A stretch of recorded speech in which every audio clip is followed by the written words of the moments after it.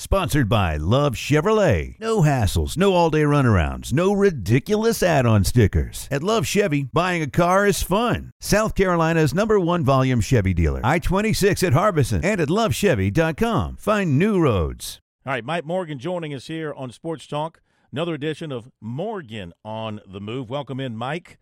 I was in Atlanta yesterday for Clemson and Georgia Tech. I was driving through the streets of hot Atlanta, tuning through the radio, and come across your sultry tones on a sports talk show on the FM dial. And you know what I did? I was the caller. I was Bo from Buckhead. I disguised my voice. You might recall, Bo from Buckhead. I was the one wondering why your name was not on the marquee, was not on the opening of the show. I heard the others. Yeah. I did not hear Mike Morgan. What's up with that? Well, you know, your story was very believable up until the point where you said you were ready to call the show. We don't take calls on that show. And of course it's not my show. It's Chuck and Chernoff, which is probably the most popular show in the market. Those guys do a great job, and I fill in for both from time to time. Gives me a taste of what I did for many years and still love doing without the responsibility of doing what you do, which is locking it down for 5 days a week. That's not an option. But, yeah, it's a 4-hour show and no calls, no text messages, one guest per show. The rest of it, and I mean every segment, is very regimented and planned. We have to tease to every break, so it's never a, okay, we'll be back after this. No. Coming up after the break, we'll tell you why the Atlanta Falcons are thinking of trading the number 8 pick. Coming up after the break, do the Braves settle on their number 5 starter, or do they look elsewhere? Coming up after the break, the Georgia Bulldogs, are they a lock to be the number 1 seed in the upcoming 12-team playoff? That's the way it goes. But no, it's different than what I'm used to, but it's a lot of fun, and I thank you for listening, even though we couldn't get your call on the air. Yeah. Bo from Buckhead. So it's everything this show is not. It's organized, it's planned, it's it's prepared. It's everything we're not. Okay. And we don't have a recruiting. Yes, it's exactly where I was headed. Yeah, what time is your Seawell's recruiting report? There is no recruiting report. And we don't tell you who qualified 27th for the upcoming NASCAR race. I love it. It's the anti-sport. Don Williams would be sick if he heard it. Yes, he would. On to other things. He'd probably love it because he's a structural guy. He is. On to other things. I was stunned. I want to get your reaction. First of all, did you know it was going to happen? And let me, last night I was pretty hot about it, and I still am. The firing of Eli Gold, or the failure to renew his contract by Learfield at Alabama. And I want to get your thoughts on it. Mine last night were, you got to be kidding me. If his health is good, which he says it is, you got to be kidding me. I heard him do games last year. He sounded as good, as sharp as ever.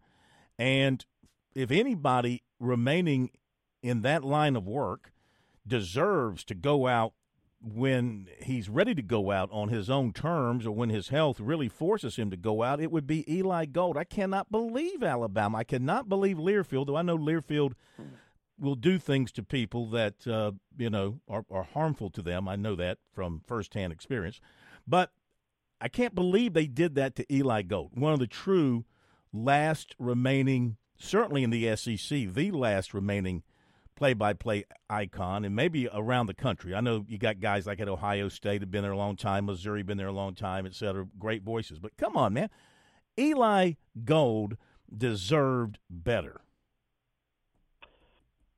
You're putting me in a little bit of a tough spot here. I know Eli. I know his successor a lot better, Chris Stewart. I've been friends with Chris for over 20 years. When I got the Gamecock job in 2000 and then started doing basketball in 2002, 2003, I was the youngest announcer in the SEC, and Chris Stewart was the second youngest announcer in the SEC. You got to remember, at that time, you had guys like Eli Gold, you had Jack Crystal of Mississippi State, who was about 80. You had Larry Munson of Georgia. You had David Kellum is still doing it at Ole Miss. I know you know David well. You had Jim Hawthorne of LSU. Who am I missing? Bob Kessling at Tennessee. Mick Hubert at Florida. So you had all these guys, and please don't misunderstand me. Experience is good, but they were much older than me and Chris. We were like the young guns, so to speak. And anyway, to answer your question, I don't have inside information. I congratulated Chris because I know him, but I have no idea the inner workings of how that went down. But when your legendary football announcer says point blank, "Hey, I'm fine. I didn't quit. They showed me the door." Yeah, that's an interesting look. I will tell you this. You mentioned Learfield. What made and I don't know this for a fact, but I can tell you what makes Bob Kessling's situation at Tennessee unique. Mick Hubert when he was at Florida, and now the new successor to him.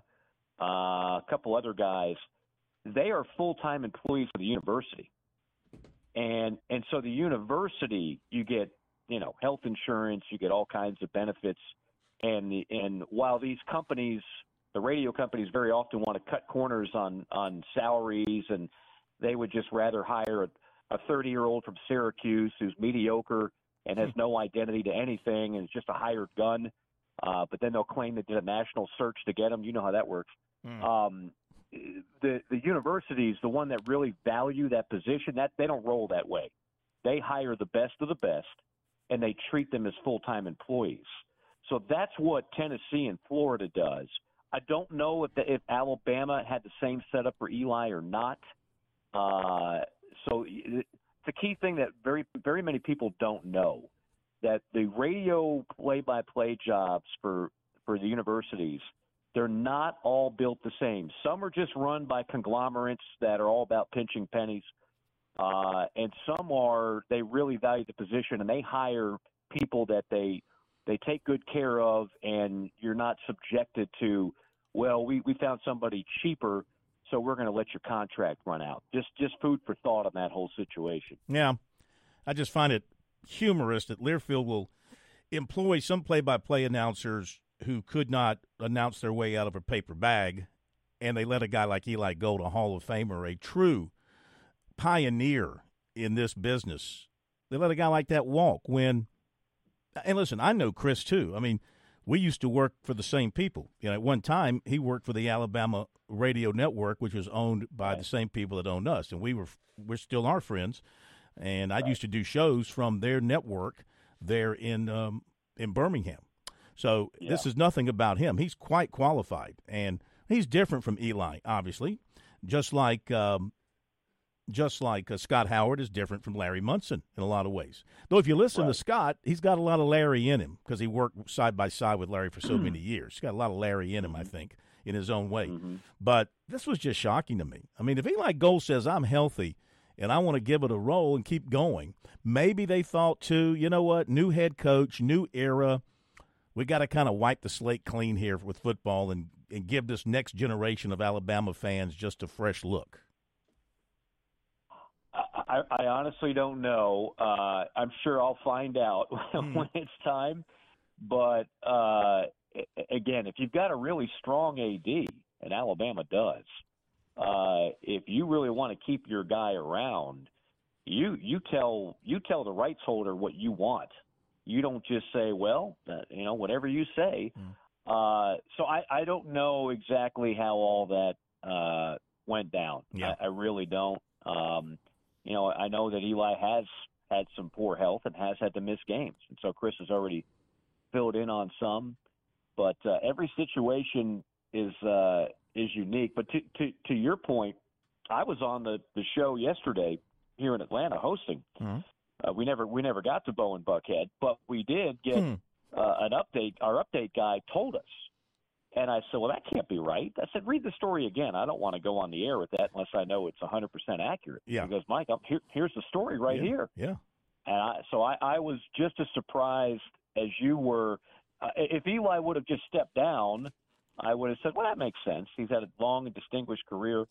But the way it went down, I think that's a surprise to a lot of people. Yeah.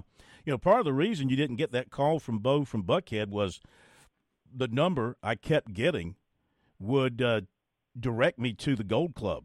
It kept bouncing to the Gold Club in Atlanta. Some gal kept answering the phone. Gold Club, can I help you? How many in your party? I don't know. Maybe I think that's been closed for about 20 years after the NBA got through with it.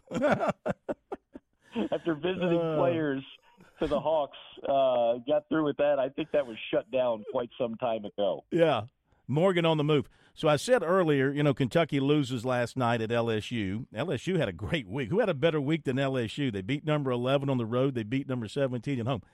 But I just said, John Calipari, for his reputation and his money and all that, and yes, I know he gets them to the tournament, and he did win a national championship many years ago, and he's been to a couple of other Final Fours.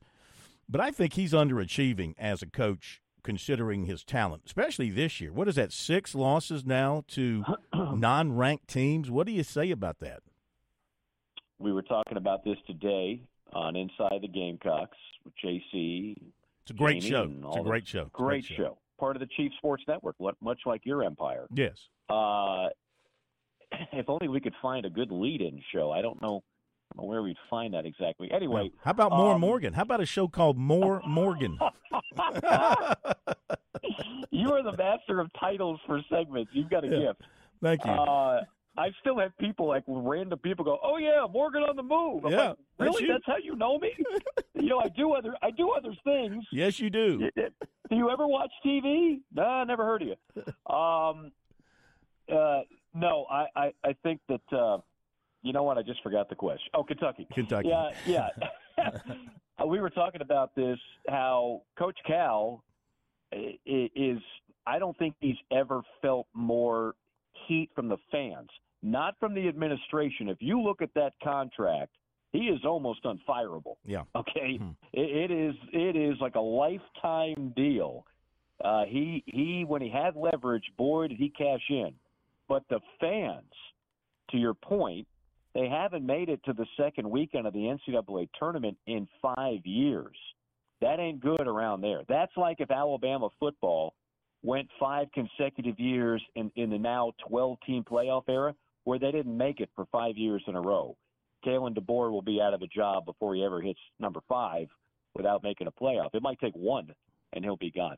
So there's no question there's a lot of heat on him there. I like that team overall. Now, look, LSU, as you saw, is not bad. No. And Kentucky had the game won.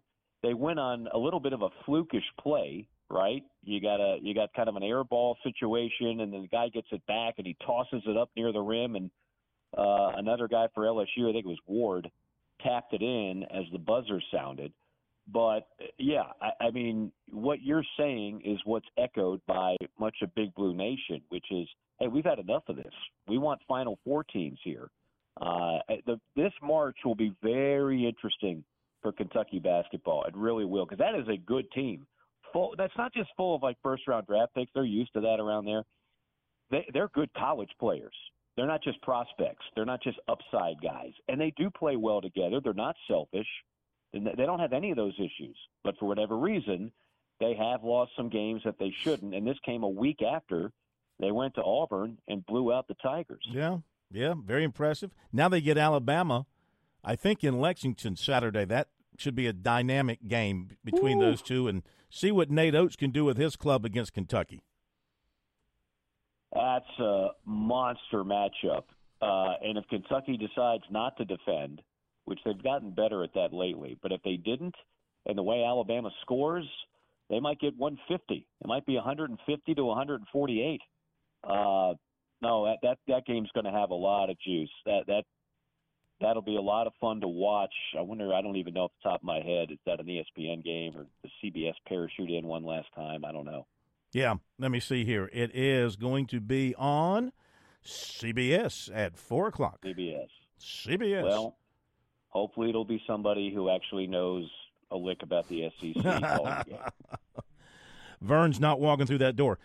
Good night for South Carolina last night, despite not playing, because they had Florida lose, you had Kentucky lose, you had Ole Miss lose.